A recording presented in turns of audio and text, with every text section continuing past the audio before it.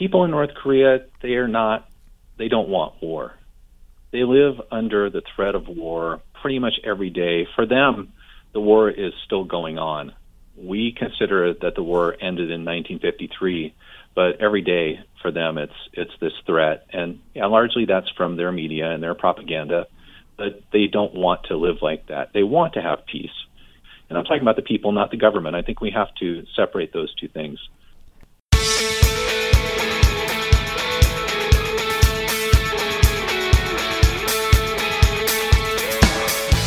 Welcome to Grace in 30 on WERA-LP, Arlington 96.7 FM. This is Ed Melick, and I will be your host for the program tonight. Tonight's guest, Gabe Soghoian, was born in Maui and grew up in California. At age 19, he moved back to Maui to live what he calls the dream surfer life, but he was miserable for 6 years. Following a series of life-changing events, Gabe found himself in North Korea, of all places, where he was working to bring clean water, heating coal, medicine, and even hand-cranked batteries to its people. When he saw some of the waves, he asked about surfing, and the rest, as they say, is history.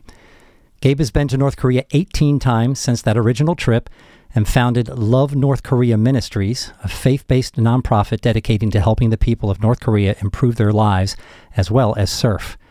He recently published a book about his experiences entitled Surfing North Korea and Other Stories from Inside. Gabe joins us to talk about the love he's developed for the people of North Korea, the challenges that Westerners face working in the country, and misconceptions about North Koreans, their government, and its relationship with the U.S. Gabe, welcome to Grace in 30. Yeah, thank you so much for having me on. So we talked on the phone. When I think about North Korea, I don't think about surfing. I think about military parades and huge missiles and blacked out nighttime satellite images and just a general dislike of people from the West. What was the reaction you got from people in North Korea when you first asked about surfing and when you try to get people to join you on the beach? Well, the general idea about waves is that they're dangerous. So people generally aren't interested in something like that because they don't have any concept of it. But when we go there and we actually show them that surfing can be fun, riding the waves can be fun, we're able to get local North Korean people actually from the beach onto surfboards and get them surfing and enjoying something completely new to their culture.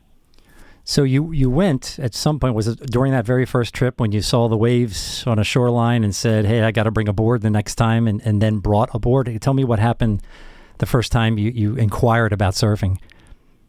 Well, I actually saw really good waves in 2011 during a humanitarian aid trip. It was during a typhoon swell, we call it in surfing, where the waves were pretty amazing. And I decided that I really needed to try and go surfing there. I wasn't able to do it on that trip, but it really planted the seed for me to give it a go. And I tried 2 years in a row to actually go surfing. Actually took a group of surfers there, and we were unable to actually catch waves on both the trips. And it was pretty kind of disheartening, but it turned into a totally different thing than trying to go surfing. Actually, the idea was to bring surfing to the culture there as a way of exchanging culture and engaging the people. When you saw the waves and you had this idea, I'm sure you brought a board over the next couple of trips, correct? Yeah, I did. It's just there were no waves. So you can't surf when there are no waves. So you took a board and then you brought it back home. And were you based out of the U.S. or South Korea when you were traveling to North Korea? I was in South Korea quite often. My wife is from South Korea, so she's got family there. So we spent quite a bit of time in South Korea. So it's a good place to be able to be nearby North Korea, of course. And we traveled from South Korea through China into North Korea. We're going to return to this, because I want to hear some of the stories about people and how you saw them change when you were surfing with them, because you had a couple of neat stories you shared with me on the phone. But I want to take a moment and talk about the people of North Korea. I mean, you were in there working on some projects for some very basic stuff. You were trying to give them clean drinking water and coal for heat and medicine. I think you mentioned you were hand-carrying medicine around. Tell us about the lives of a typical North Korean person and the sort of challenges that they face. Well, it's still a pretty tough place for a lot of people. People have to collect fuel for their cooking and heating needs. They have to make sure that their families have enough to eat. Life isn't always easy for a lot of people in North Korea. It's what we kind of would imagine it would be if we've seen anything in the news media or YouTube videos. But they're pretty tough people, so they seem to be able to manage as long as they have some, the basic needs that they need to live. So you wrote or said to me, I got down in my notes here, you said North Korea is everything you think it is and nothing you think it is. What do you mean by that? Well, we have a perception based on things that we've maybe seen in the media or read books by defectors, and it gives us a picture about the country, and it's very much like what that picture is. But when you travel into the country and you see it for yourself, it's actually nothing like what you think it is at the same time, because the people in North Korea are just like people anywhere. They're just like you and me. They're trying to take care of their families. They're providing for their children and their education and just trying to get by. So they're very much just people, and it's not like this big group of people that just hates America and wants to destroy us. They're just basically people and trying to get by. And so it's nothing like what you think it is when you meet them and you engage with them.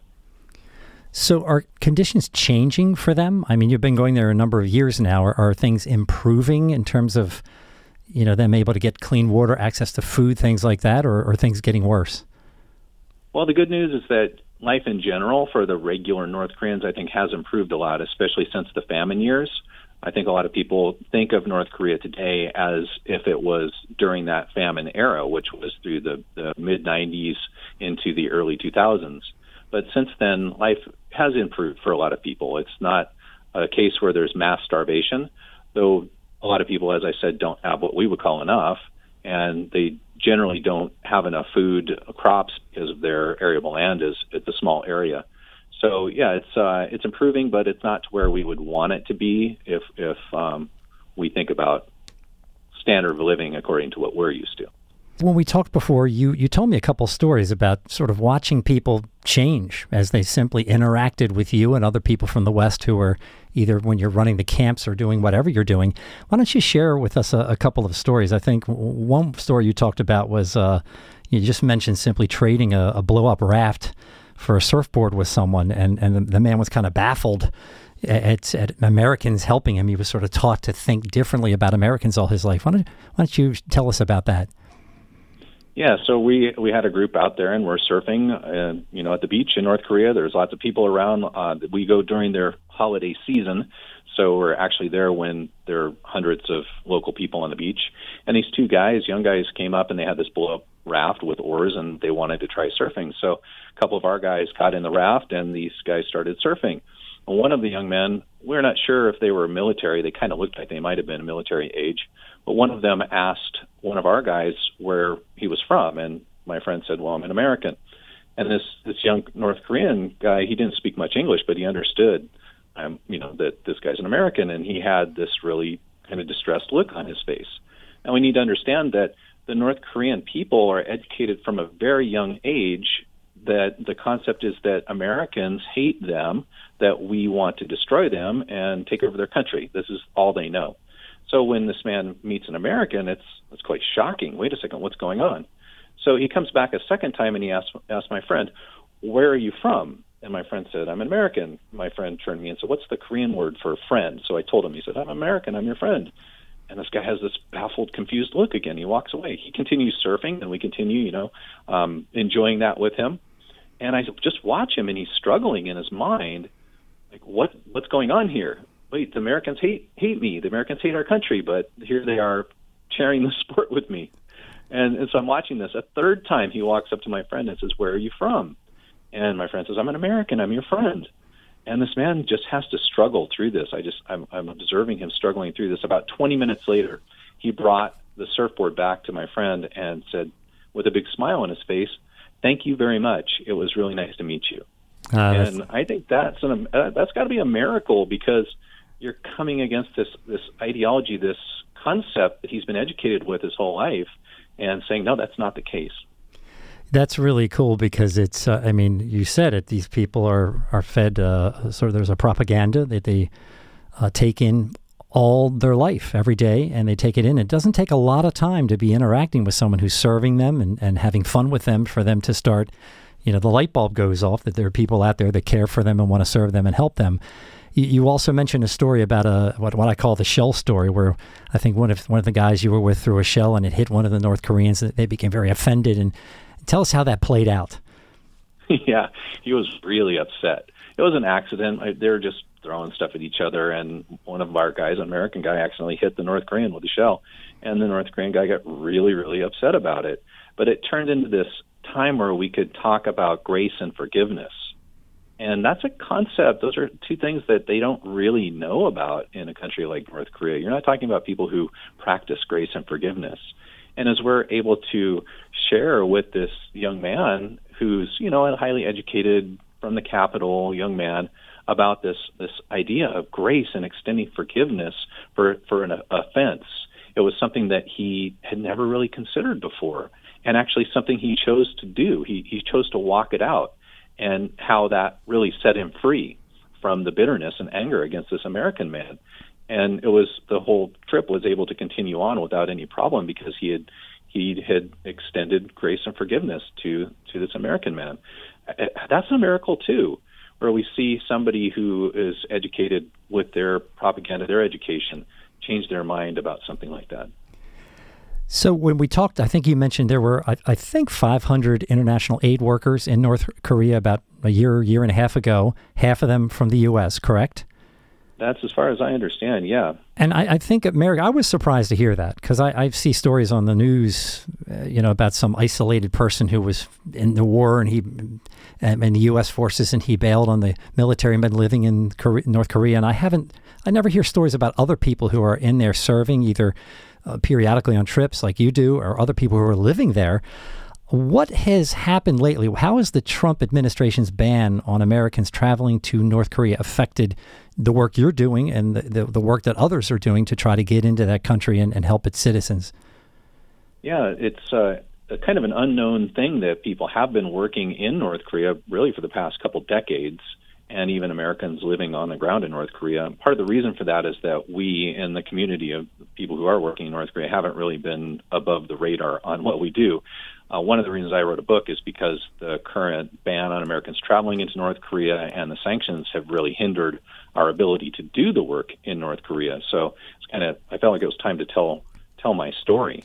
The Trump administration really is preventing us from going into North Korea. It's a travel ban from the U.S. on American citizens traveling to the country. It's not the North Korean government that's hindering us.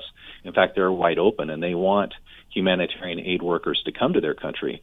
But the reality is that humanitarian aid is really being used as a weapon in negotiations. And there are some big problems with that. It violates the UN sanctions. It violates our own sanctions. It violates the Geneva Convention. It's a problem because we shouldn't be withholding humanitarian aid. You were in D.C. 2-3 weeks ago to talk to the UN, correct? Yeah, I was able to speak to some UN officials actually in New York, and then I was in D.C. in the spring. And so were you encouraged by those meetings? I mean, what did you guys discuss, or are there some things you can't share? Well, we was with a bunch of other nonprofit humanitarian aid workers, and we shared our positions and how the hardening of the U.S. administration's position is really hindering us from doing the work. And we were hopeful that they would listen to us and they would reverse, but it just hasn't seemed to have been the case. They seem to have hardened their positions even more. So you mentioned to me that we're called to be peacemakers, and I guess in a sense you feel like are we falling down in that area with North Korea? Well, I'm trying my best to be a peacemaker and to do what I'm supposed to do. I never thought that it would be my own government that would hinder me from doing that. We always thought it's going to be China or North Korea that kicks us out, but it turned out to not be the case, and that's been kind of a hard pill to swallow. But in the end, we really have to trust God that He's got a plan in it all, and it's a time where we can't go into the country and do what we've done before and we feel called to do. Why don't we just shift gears and talk about, I guess the abbreviation for your nonprofit is LNKM. Tell us about the work you're doing there, how you got started and how the work has evolved over the years and what you're trying to accomplish now. LNKM stands for Love North Korea Ministries, and it just was a thing that came out of a love that God gave me for the people of North Korea. It's, we had to form an organization as a function of doing the work. and we wanted to be able to help in very practical ways. So we started with things like providing medicine and rice, and we moved into Clean Water Works. We have a well drilling rig that actually can drill wells down to about 90 meters. So we've been doing that kind of work, providing clean water for people. We provide heating coal in the winter so the people can have fuel and not have to go out to the mountainside to collect fuel and use all that time. They can use that time for other things. We've been providing hand crank, no battery lanterns for about 7-8 years now to be able to help with the electricity issues in North Korea. If you look at the map of North Korea, the satellite photo of North Korea from the space station, it's like a big black hole there of light. Yep. And so we're able to help people with that. It's just really cool to be able to see practical needs met. And when we are able to meet these needs, they actually know that we're Christians doing it and that we're helping them in ways that are very, very practical. I understand, certainly you can't get too specific in some ways about these stories, but what's it like when you go into a small town or something and you drill a well and you bring water to these people or you bring these lanterns? What's the sort of reaction you get from people? I can tell you a story from the very first well that our crew, and these are North Koreans that are our well drilling crew, they had to go up onto this hillside in this village, and our foreign well driller that we had brought in to train them, he was kind of cut off from being in the village. So they were there, and it was their first time to be able to drill the well on their own. And so they're up on this hill, they're drilling, and this grandmother, North Korean grandmother, walks up, and she's got this pack with a big bundle of sticks on her back, and she puts it down, and she begins to weep. And these guys are pretty tough dudes. They're kind of construction guys, they smoke and drink and swear, and not every construction worker, I'm sure, out there does that, but they're kind of what you would imagine. And so they asked the woman, they said, "Why are you crying?" And she said, "I've lived in this village my whole life. I grew up in this village, and we've always had to go to the stream to collect water. And this is the first time ever we're going to have water like this available in the village." So she's crying out of joy. And now these pretty tough North Korean guys, they start crying with her.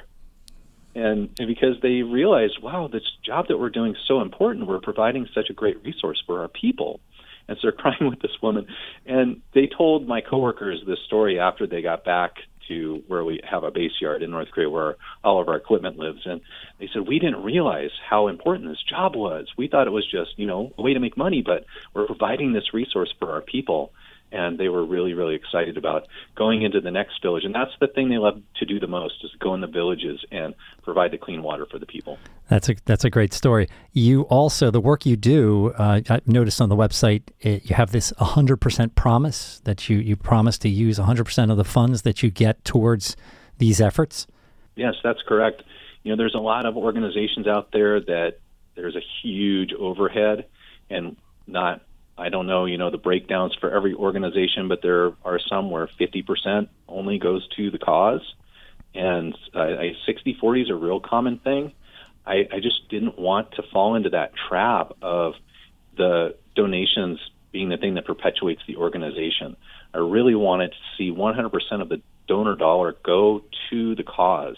And so that's why I really committed to that, and to just really trust God for the funds to be able to operate. So we do collect funds for operational expenses. But if someone makes a donation to a cause in North Korea, we've been faithful to make sure 100% goes to that cause. So besides these really impactful efforts of bringing water and lanterns and things like that, you're using sports. It's not just surfing, it's skateboarding and some other things, correct? Yeah, we've been able to do skateboarding in North Korea. It's awesome when we go to a parking lot. We've got skaters, and they pull out skateboards, and they start skating around this parking lot and showing something that these folks have never seen before. And they'll get kids on the skateboards. We had the bellman from a hotel on a skateboard one time. It's just really cool to see the people sometimes they just jump in and want to try it. So it's a great way of engagement. We've been able to do snowboarding in North Korea one time in 2017, where I took a group and we brought North Koreans to the ski resort and trained them how to snowboard, and just really had a great time using the sports as a tool for engagement. Yeah, I was going to say, it's, people, they can get their mind around, feeding people and bringing water into a village. But this is very important as well. Would you say it's just as important, these other things that you're doing? I do. I think that we need to be using any approach that we can to engage North Korea, because if they're open even a little bit and they're willing for us to come to their country, us coming there actually helps them open more. And we've seen this happen throughout our time working in North Korea, is that they have become more and more open, even in things simple as taking photos. We had a lot of restrictions when I first started to go to North Korea on taking photos, but they've become more liberal on the kinds of photos that we can take. And even North Korean people approaching us, wanting to take photos with us, that would never happen 6, 7, 8 years ago. But today we actually have North Koreans, or at least the last time I was there was the summer of 2017, we had North Koreans approaching us wanting to take selfies, which was a new thing. And I think that's showing that the country is becoming more open, and it's becoming more open because I believe we're going there doing these things. So it's not just you and your people getting to know people in a certain area, a certain beach or whatever. You get a sense that it's happening sort of across the country, or what do you think? Yeah, I do think that things are changing in North Korea pretty broadly.